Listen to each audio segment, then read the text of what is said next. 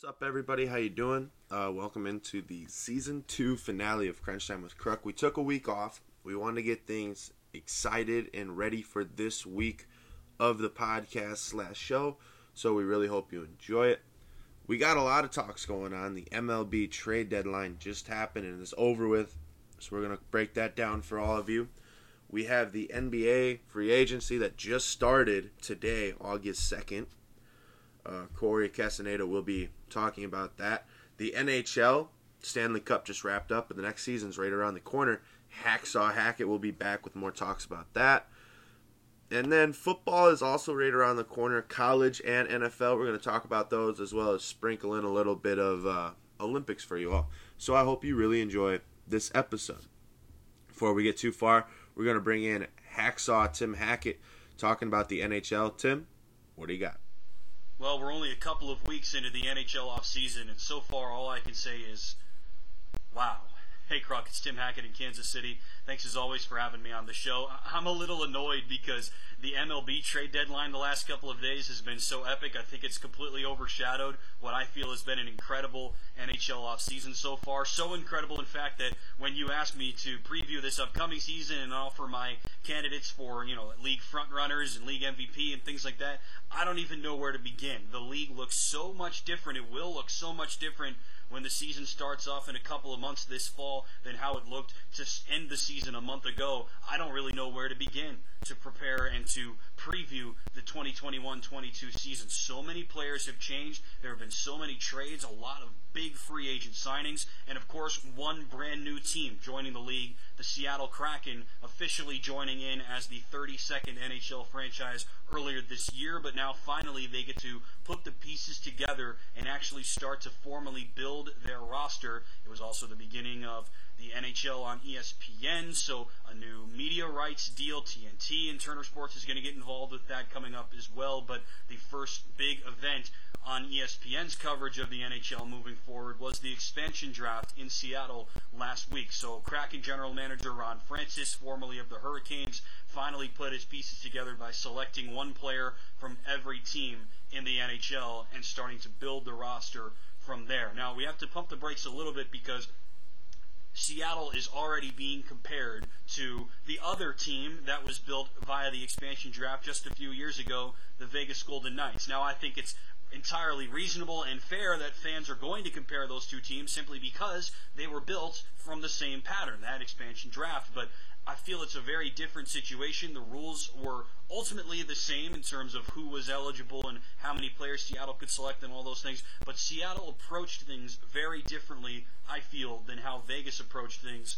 a few years ago. And also, the expectations on Seattle are just going to be massive because of the similarities of how those two teams were created and introduced to the league. It's just not going to be fair to expect Dave Haxtell and company, and with now that this team has been created, to match or even somehow surpass the success that Vegas has had. They've made the playoffs, remember, in every year of their existence. They made the Stanley Cup Final their first year of existence in 2018. There's no way that this Kraken team are going to be able to match that, though, of course, we said that about Vegas before they took the ice for the first time. I think the biggest difference between these two teams is that, especially among the forward group, Vegas selected a lot of guys that were not going to fit in with their respective NHL teams that upcoming season. Now, that's obvious. There's a reason that all of those players were left exposed, is the word, left eligible for the expansion draft in the first place, so that's really not a lot of breaking news, but for whatever reason, a lot of those guys were not really going to have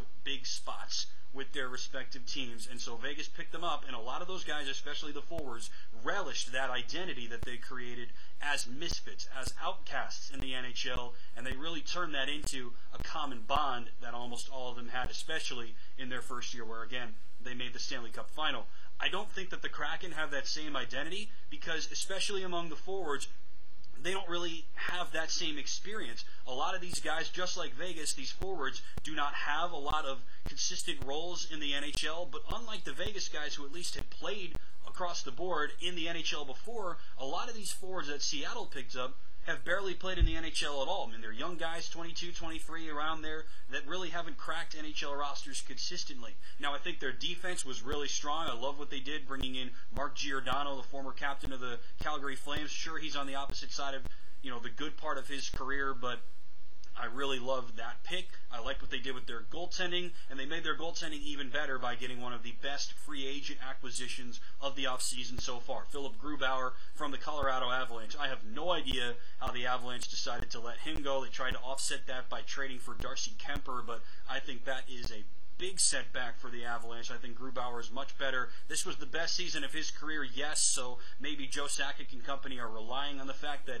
Grubauer doesn't have the same kind of success wherever he ended up going, but I think it's a good pickup for Seattle. He and Chris Driedger are going to be a really solid one, too. I mean, I expected Driedger to be the starter after the expansion draft, but clearly they weren't comfortable with just that, and they bring in Grubauer to help reinforce that position. A great move. A couple of other moves that I thought were significant. Seth Jones going from the Blue Jackets to the Blackhawks, who were very busy this offseason. Seth Jones is a former number 1 defenseman for the Blue Jackets. That will help Chicago completely reshape their team. Chicago also gets Marc-Andre Fleury. Remember, Grubauer, one of the Vezina finalists. Fleury, one of the other 3 Vezina finalists. So he's on the move from the aforementioned Vegas Golden Knights. I don't really understand that. They really didn't get anything for him either, Vegas, so clearly they were not really interested in bringing him back, and now the early reports are that Fleury is weighing his future in the NHL. I don't really know if he even plans to play for Chicago this year. Close to home, Carolina has been a very busy team. You mentioned Ron Francis, obviously, the former general manager there. They have made a lot of moves. I think bringing in Ethan Bear from the Oilers was good, and my guys, the Boston Bruins, re-signing Taylor Hall was an absolute step in the right direction, but David Krejci retiring and Tuukka Rask's future in question leaves 2 huge question marks on the future of the Boston Bruins this upcoming season. I am really looking forward to the rest of the NHL offseason. I don't think we've seen the last of the big moves, and I'm not even sure how we're going to move from here as we get ready for 2021. Thanks a lot, Kruk. We'll see you soon. It will be an exciting season of NHL to watch next season, so make sure you watch it and make sure that you watch the podcast for the start of next season and everything that you need to know about it. Before we get into basketball talk, we're going to talk about the MLB trade deadline and what you may have missed because it was an exciting trade deadline. So Chris Bryant went to the Giants, and we've all known that Chris Bryant was not happy with the Cubs, but he had large talks with the Mets, constantly wanting to go to the Mets, wanting to go to that NL East, and then all of a sudden he goes to the NL West. It's still not Chicago, so he's happy, but the Giants are a great team. The Giants picked up a great player who's a multiple position player too, so the Giants definitely won the trade. The Cubs went full rebuilding when they got rid of Bryant, they got rid of Rizzo, and they got rid of Baez. Everybody's gone. They got rid of Craig Kimbrell to the White Sox, so he doesn't really have to move. He just has to go to a different stadium for practice and games. Ryan Tepera, they got rid of him too. Chafin, he's gone. They really just cleaned house. Anybody with value is on the next bus out of Chicago and probably already at their new stadium. Looking at it down the list too, the Royals got Jorge Soler. Being in Kansas City for the majority of the year, Jorge Soler was a well-liked player. Not as well-liked as, some of the Whit Merrifields or the Salvador Perez's, but people liked him because he could absolutely smoke the ball out of the field. There was no chance when he made contact, good contact. It was a home run. John Lester and J.A. Happ are both going to the Cardinals. Lester just left Chicago not more than a year ago to go to the Nationals, and now he's going back into the same division. He's going to be playing with the Cardinals, so that's something interesting to really be on the lookout for. As mentioned, Baez left the Cubs. He is now with the Mets, and being with the Mets, they now have the top 2 shortstops, in my opinion. They have the top 2 of the top 5 shortstops. I'll put it that way. Baez, great shortstop. He's not going to swing at strikes. He's going to swing at pitches that he wants to swing at. But when he makes contact, it's usually a long ball or a very solid hit. And then defensively, he makes spectacular plays. Sometimes has trouble with the easy plays, but makes spectacular plays. Francisco Lindor at shortstop is probably one of the best shortstops in the game right now. And I'd arguably put him top 1 or 2. But just really breaking down what they're doing here, Francisco Lindor can play second, short, or third. Javier Baez can play second, short, or third. He has played first base one time. He was okay, but they have, Polar Bear Pete Alonso covering first base and just absolutely moonshotting baseball. So none of them have to worry about playing first base. They have Jeff McNeil when he's healthy at second base. That's really good. So those two are either going to take turns at shortstop, because I know the Mets are not satisfied with the way Francisco Lindor is performing this year. They thought they would get a World Series type Francisco Lindor, but they're not really getting that early on in the season, and they weren't happy with it. But now that he's kind of come out of his shell and playing a little bit better, possibly that I could see them putting Baez at third, maybe even in like left field or right field if he can show that he can play that outfield position. But the Mets are really stacked with Jacob deGrom, Conforto, Jeff McNeil, Baez, Lindor, Pete Alonso. They're definitely going to win the NL East, but I don't know if they are exactly a playoff caliber team, because out of the bullpen, on their rotation, they really only have one great pitcher, and that's Jacob deGrom. Every other pitcher is a decent enough pitcher, but he does get hit around on his occasion. Moving down the list, Kimbrel has been moved to the White Sox, and that's not such a hard trade for him. Just basically flipping sides of Chicago, going from the north side to the south side. But, Cubs fans do not like White Sox fans. There's like a list of fans that nobody likes. Number 1 is the Yankees. Nobody likes the Yankees because all Yankees fans ever say is 26 rings, and it gets old. Nobody likes the Cardinals because, even when the Cardinals don't have good players, they still somehow are good. It's like that old adage in all of sports, you may not be the best players, but if you try hard enough, you'll be good. Somehow the Cardinals make it work. The Cardinals could have nobody on their team, and they'd try hard enough and be good. So nobody likes Cardinals. And then if you're a Cubs fan, you hate the White Sox. Hate them. You don't like them. Like, you'd wish that they moved out of Chicago, back in the 1920s, back before they got good. But Kimbrel's going over there, so now they have 2 of the top 8 or 9 closers in the league, because Kimbrel can pitch well when he wants to pitch well. Believe me, he is a great closing pitcher out of the bullpen. And then Liam Hendricks has proven it last year, being relief pitcher of the year or closer of the year. I don't know the exact verbiage on it. And then this year just been setting the world on fire as well. Their first performance together, Hendricks had 2 strikeouts in the 9th, and then Kimbrel had a 1-2-3 inning in the 8th. So playing together greatly, both of them doing outstanding things for their respective clubs. But moving down the list, the Blue Jays are sending Berrios to the Twins, and Berrios was having a great year as a pitcher. I don't know why you'd get rid of him. The Twins have a chance. I don't think their return was good enough, but the Minnesota Twins, they're up in Minnesota, eh? They got their own thing going on. The Brewers are finalizing a deal to get Norris from the Tigers out of the bullpen. That's really one of the few spots that the Brewers need players, is really just that bullpen area. Their rotation this year, somehow, I don't know what happened, but their rotation is borderline, Dodgers rotation now that they got Max Scherzer. And it's insane. As a Brewer fan, I didn't see this one coming, but Woodruff, Peralta, Burns. Did not expect this out of any of them. But hey, I'll take it if I can get it, right? Schwarber is now with the Red Sox. He's another Cubs player who went to the Nationals with John Lester. And now he is leaving the same time as John Lester is to go to the Red Sox.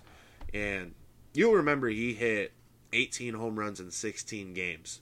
An absolute tear back in, I believe it was June or July, somewhere in there. Absolutely phenomenal. And the Nationals are like, yeah, we're done with him. They traded him to the Red Sox. So when he's back and when Chris Sale's back, that's going to be a nasty offense, defense, pitching combination right there. But I predict that he will end up playing first base. Now, hear me out on this. I'm going to go on a little tangent like I normally do, but I'm going to let you know in advance. They need a first baseman. I thought that they should have went for Anthony Rizzo before the Yankees did, because first base is really that spot they need. Outfield, they have a decent enough outfield, Like JD Martinez is a DH, but he can play left field if he wants to because he's got a monster to help him out. The monster cuts away like a third of the outfield for him.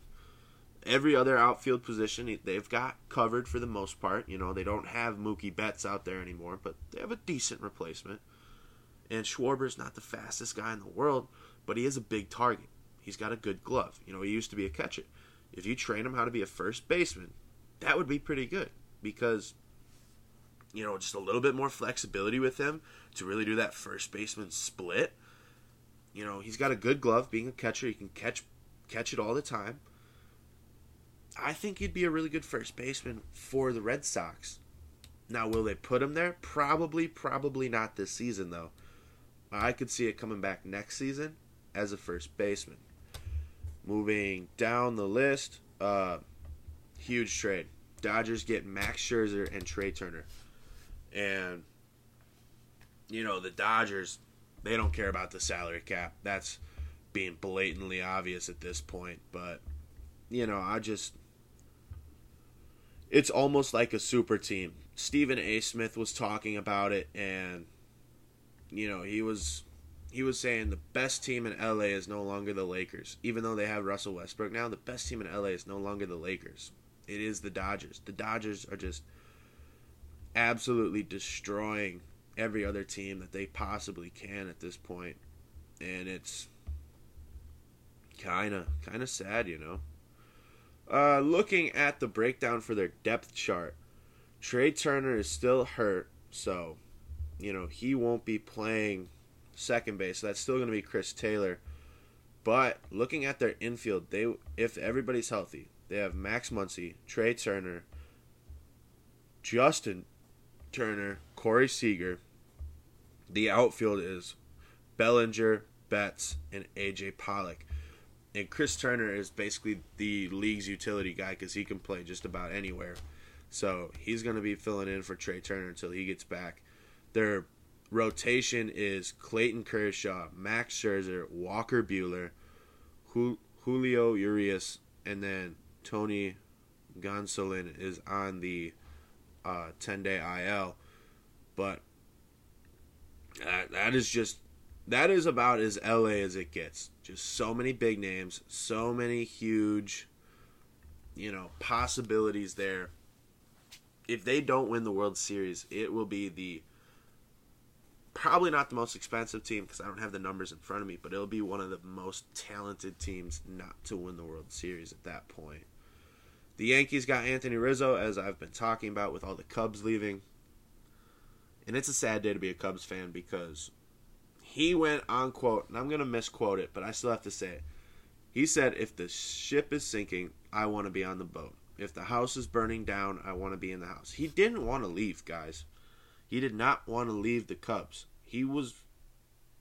Now this is very old information, don't know if it's still true, but somebody said that he was willing to take a smaller deal just to stay with the Cubs next season because he would have been a free agent. Now that they traded him, I don't know, because, you trade a guy like this, that's tough. I don't know if he'd want to come back. He said, I don't want to leave. And they sent him away. That's tough. He's been making the most of it with the Yankees, though. First 2 games, he had 2 home runs, both of them massive shots.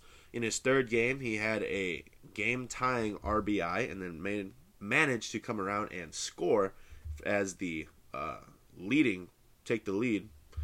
So, doing a great job over there with the Yankees. He's probably going to be filling in for Luke Voit until he gets back. And then Luke Voit will probably actually fill in for DH. Rizzo's defense is a lot better than Luke Voit's. Daniel Duffy went to the Royals. Duffy is another lifetime Royal who everybody seemed to like. Sad to see him go. Moving down the list, Joey Gallo is going to the Yankees. And I really like this trade, you know. I've been saying for about a year and a half, the Texans just got to go full rebuild mode because they tried, they couldn't do it. And just holding on to these players is what's killing them right now. You got to go full rebuild. You know, not everybody's going to be like the Cubs and have a 108-year rebuilding period. You know, the Texans, they might have like a 10, maybe 12-year rebuilding period before they make a deep run at the playoffs again. But it's going to be without Joey Gallo. So now that they got rid of him, I think they finally might start to be realizing that is what they have to do.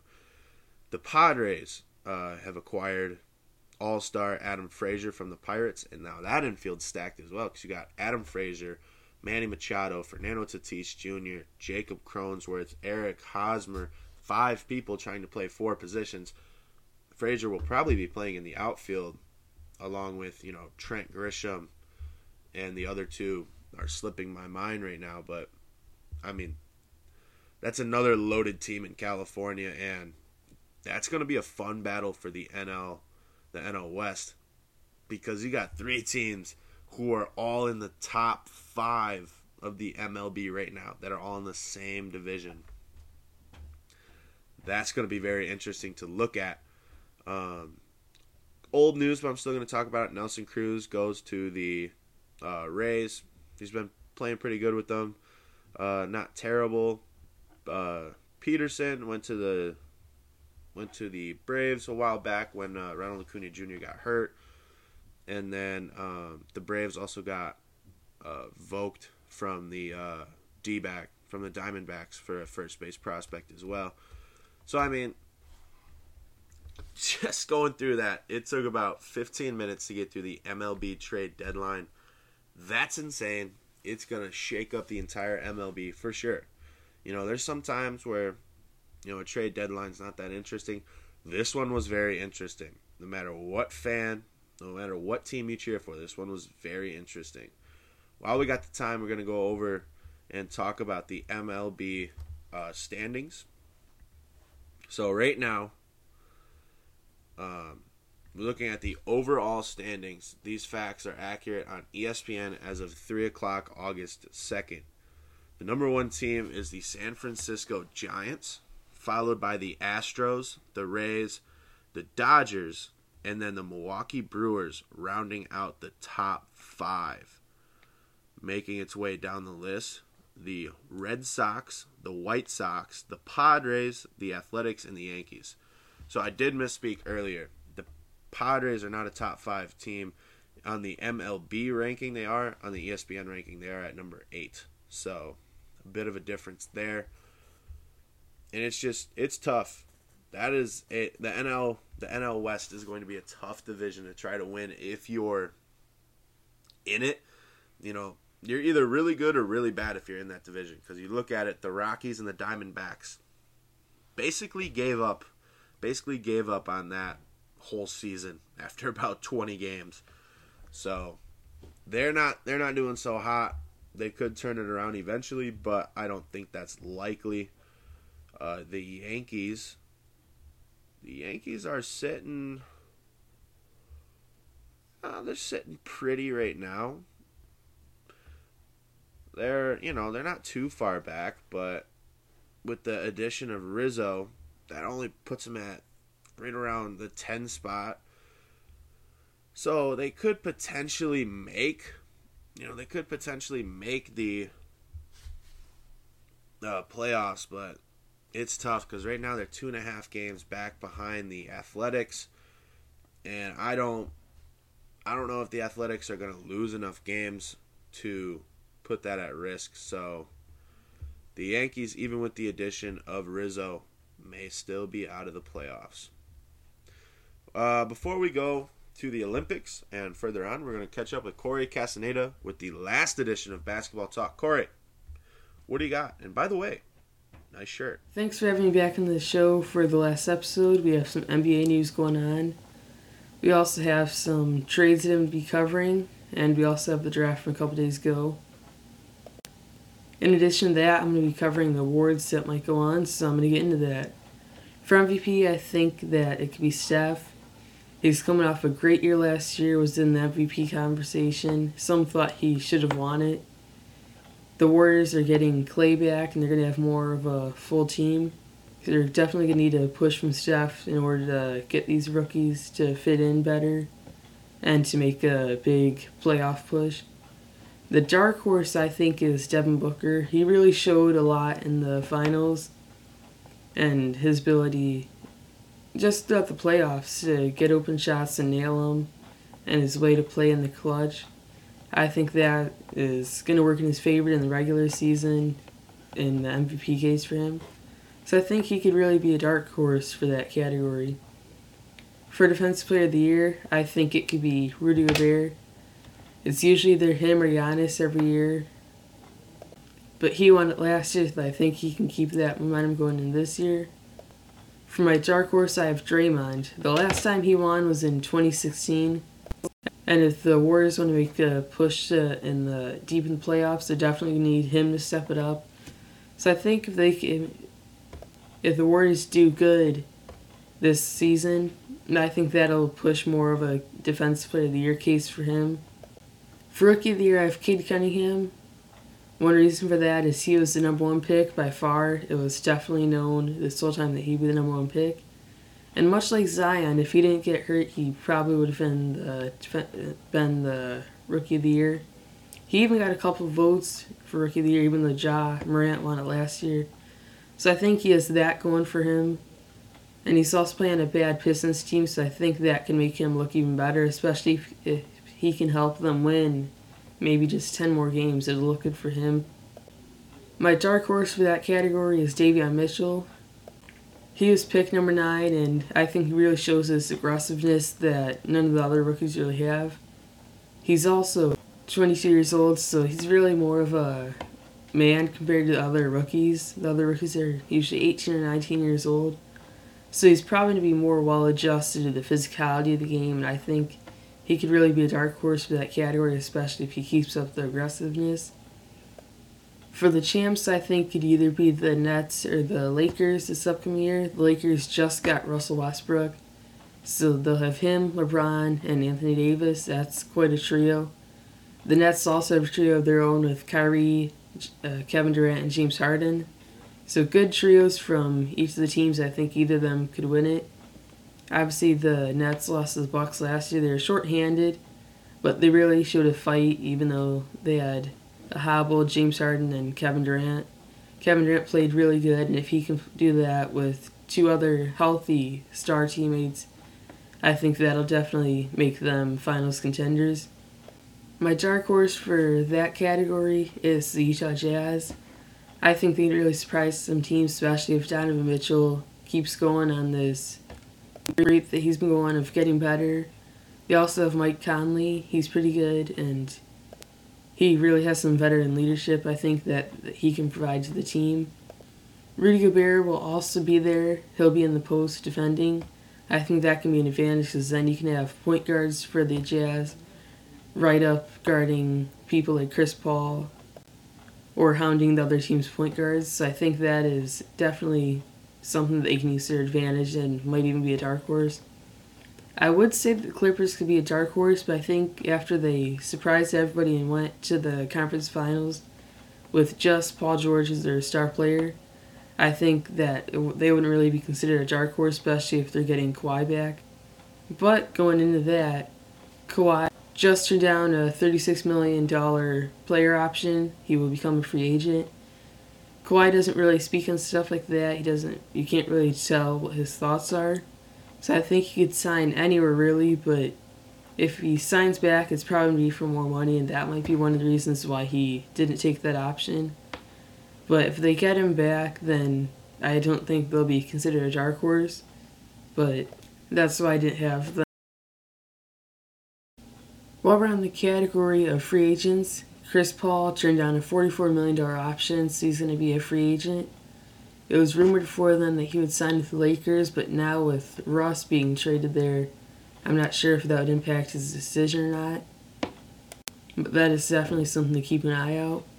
Somebody else keeping an eye out for is Spencer Dinwiddie. He opted out of his contract. He's a pretty good player, really nice player, but the playoffs run without him that the Nets had, I don't think really made a case for why they should keep him. But he's definitely a great pickup for any teams that might want him. John Collins is becoming a restricted free agent. The Hawks put the restriction on him by matching an offer. So they're definitely showing interest that they want to keep him. But he was a pretty big part in the playoffs run for the Hawks, so I don't see why they would let him go. But he's definitely a player that if you have the money for him and you can buy him out of his contract, definitely a good player to get. Kyle Lowry is also a free agent, so that'd be a good pickup for any teams. And lastly, Lonzo Ball is also a free agent. The Bulls have shown quite a bit of interest in getting him. Actually, we have one more free agent to talk about, Jared Allen. He's restricted and on the Cavs. I think he'd be a great center. He has a lot of upside to him, and I think he'd fit well with a team like the Knicks. So he's another guy to keep an eye on, but I think that the Cavs will be successful in re-signing him. Finishing off with a couple trades I could see. With Bradley Beal, I think he could go to the Celtics. The Celtics have some assets they could give up, and they also have Brad Stevens as their general manager, I believe. He's very smart, basketball-minded, and I think that he can definitely pull off a trade like that. Another potential spot I could see Bradley Beal going to is Heat. I think the Heat could trade Duncan Robinson and then a couple picks later on for him, as long as Bradley Beal continues to show disinterest in the Wizards.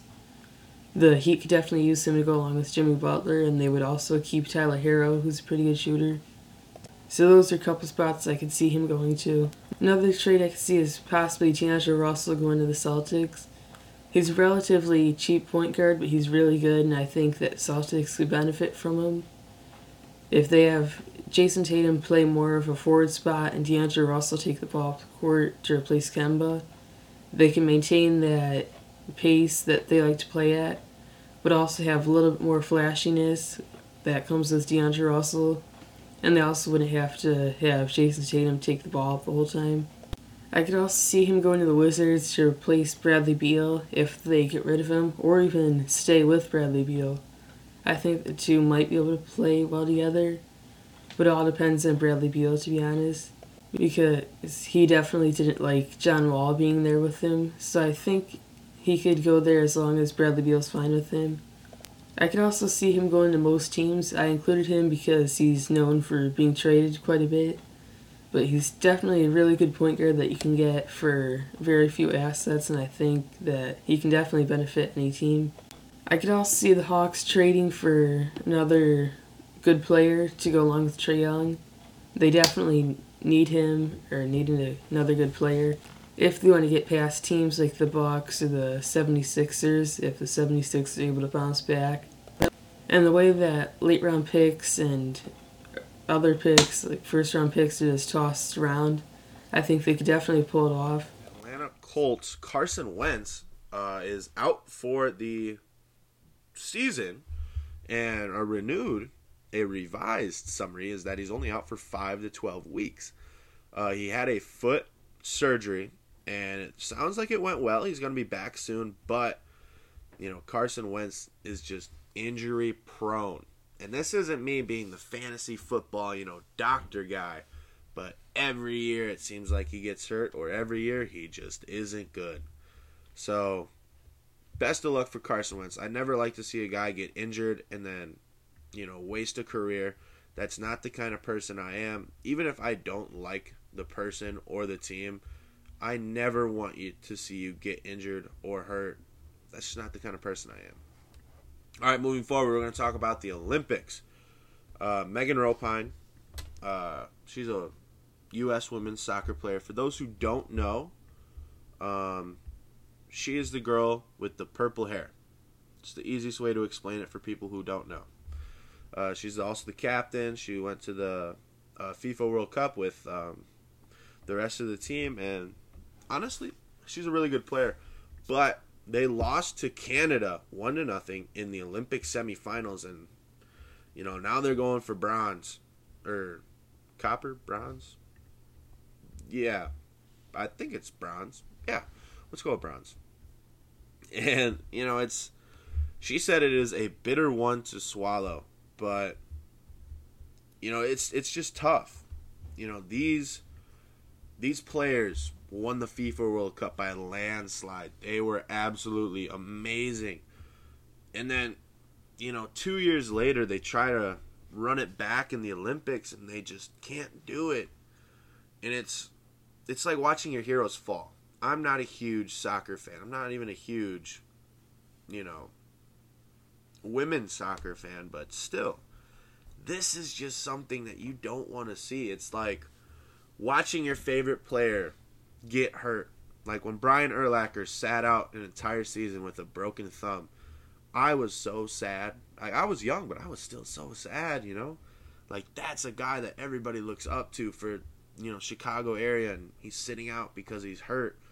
It's a sign of the times. He's just getting old. Is this a sign of the times for the, certain women's soccer group?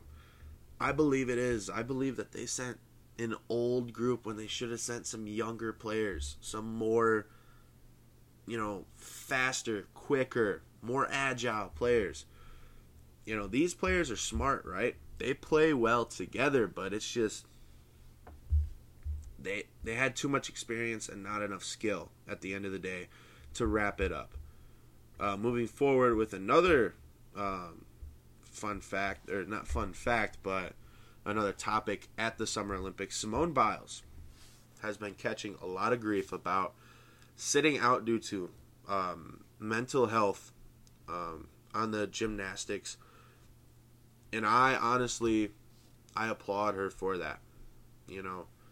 Some people believe that I am a sport first, health second player or person, commentator, whatever you want to categorize me as, but I don't. Mental health is something that a lot of people, really, really strive to get. It's hard for some people to, battle their depression, battle their anxiety, battle their ADHD, ADD, OCD, all these different things that, the pressure that's put on them. And it's hard for players. Michael Phelps came out and said, hey, before I swam, I had the same exact thing going on.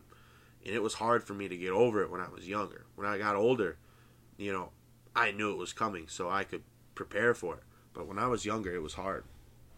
Simone Biles in her first Olympic Games was more or less an underdog who just came out and said, hey, I'm going to win it. And she did it. 4 years later, she comes back after having almost no pressure, like no Olympic-sized media following her that much. Like, yeah, she had media because she's the best gymnast in the world, but there's not people from every country, every language asking her every question, asking her some demeaning questions because she didn't do something right. That's hard. And the pressure got to her. It also didn't help that the Olympic Committee really, for a lack of a better word, screwed her over. They said, hey, your routine, it's too hard for anybody else to do. They could hurt themselves if they do your routine, so we're going to force you to dumb down your routine. That is some garbage, because if you're better than everybody else, you might as well give her the gold and let everybody else fight over silver. B, you're forcing her to change her routine 3 weeks before the 4-year apart Olympics, right? These Olympics are 4 years apart. This one was 5, COVID and whatnot. But 4 years, every 4 years, they train the same routine over and over and over and over to do it one time at the Olympics. And they said, nope, you got to change it. That's some garbage. And then when she actually tried to change her routine, you could tell she wasn't used to it. And that's why she was fumbling. She was falling. She was getting faults. And that rattles my bones. That's not nice to do to somebody, especially somebody who you are calling the GOAT. You're calling the greatest of all time at gymnastics. You're forcing them to be less than what they can possibly be, and that's just wrong. Rude, it's wrong. And I am not a fan of the Olympic Committee for that. So if the Olympic Committee is watching, shame on you. But she will compete in the beam final, so that's good to hear. She's finally back on her feet. She withdrew from the all-around competition, which she was favored to win. She withdrew from the team competition. She withdrew from most of the individuals except for the beam, which she will compete in. So good luck to Simone Biles. Have fun. Whatever happens, most of America's behind you. And those who aren't, tough for them. Looking at the Olympic medal counter as of right now, USA is leading it at 64 medals. USA has 22 gold, 25 silver, and 17 bronze. In second is China with 29 gold, 17 silver, and 16 bronze. And then in third, which a lot of people have had questions about this for, but I'll explain it to you if you have. The ROC is the Russian Olympic Committee. Back in, Russia's height in the Olympics, they were called the USSR. The Soviet Union, if you will. When they broke up, the Olympics said, hey, we don't want to have this many teams because, some of them are only going to bring one athlete to the Olympics or, 3 athletes to the Olympics. We don't want that. So Russia, all the little separate countries that you divided into, you're all going to perform together, right? Understandable. It may be some hard feelings over there, but it's understandable for a guy like me. They have 12 gold, 21 silver, and 17 bronze. And, that's a really good medal count for the USA, being in first, in terms of total medals, but being in second in terms of gold. China is winning with 29 gold, but USA is in second with 22 gold. But yeah, it's honestly been a really fun Olympics to watch. There's a lot of fun, different, events going on, like handball, water polo, badminton, table tennis or ping pong, whatever you call it, beach volleyball, normal volleyball. There's a lot of these events that you don't see on the mainstream media that much. And, it's more or less like an ESPN The Ocho type of sport, if you will. But it's fun to see them because people train their whole lives to get good at this game. And, they only get 3 weeks of TV every 4 years. So I like to see it. I like watching these people perform. Just have a great time. And that's going to wrap it up for the Olympics. Before we go, every season, I buy Crunch Time with Kruk jerseys. Last season, they looked like the white stripes with the red lettering. I wore it on the season finale last year. If you watch it on YouTube, if you don't watch it on YouTube and you just listen to it, you're not going to know what the jersey looks like. So go on YouTube. But this season, this is one of the jerseys, purple and gold, Crunch Time. The other jersey is the black one that Corey Castaneda is wearing, and it's black and orange, and it also says Crunch Time with their names on the back. Yes, this year we broke down and we paid the extra money to put names on the back. So it's super fun.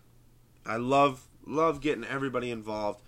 The jersey is just a way of me saying thank you, and it's not really a participation trophy, but it's a way of me saying thank you for all the effort, all the time, and I just love to do it. This has been the season finale of Crunch Time with Kruk, Season 2. We will be back in a few weeks with Season 3. So, until you hear the word from me, I'll see you in a little bit. This has been Jacob Krugenberg. Watch sports.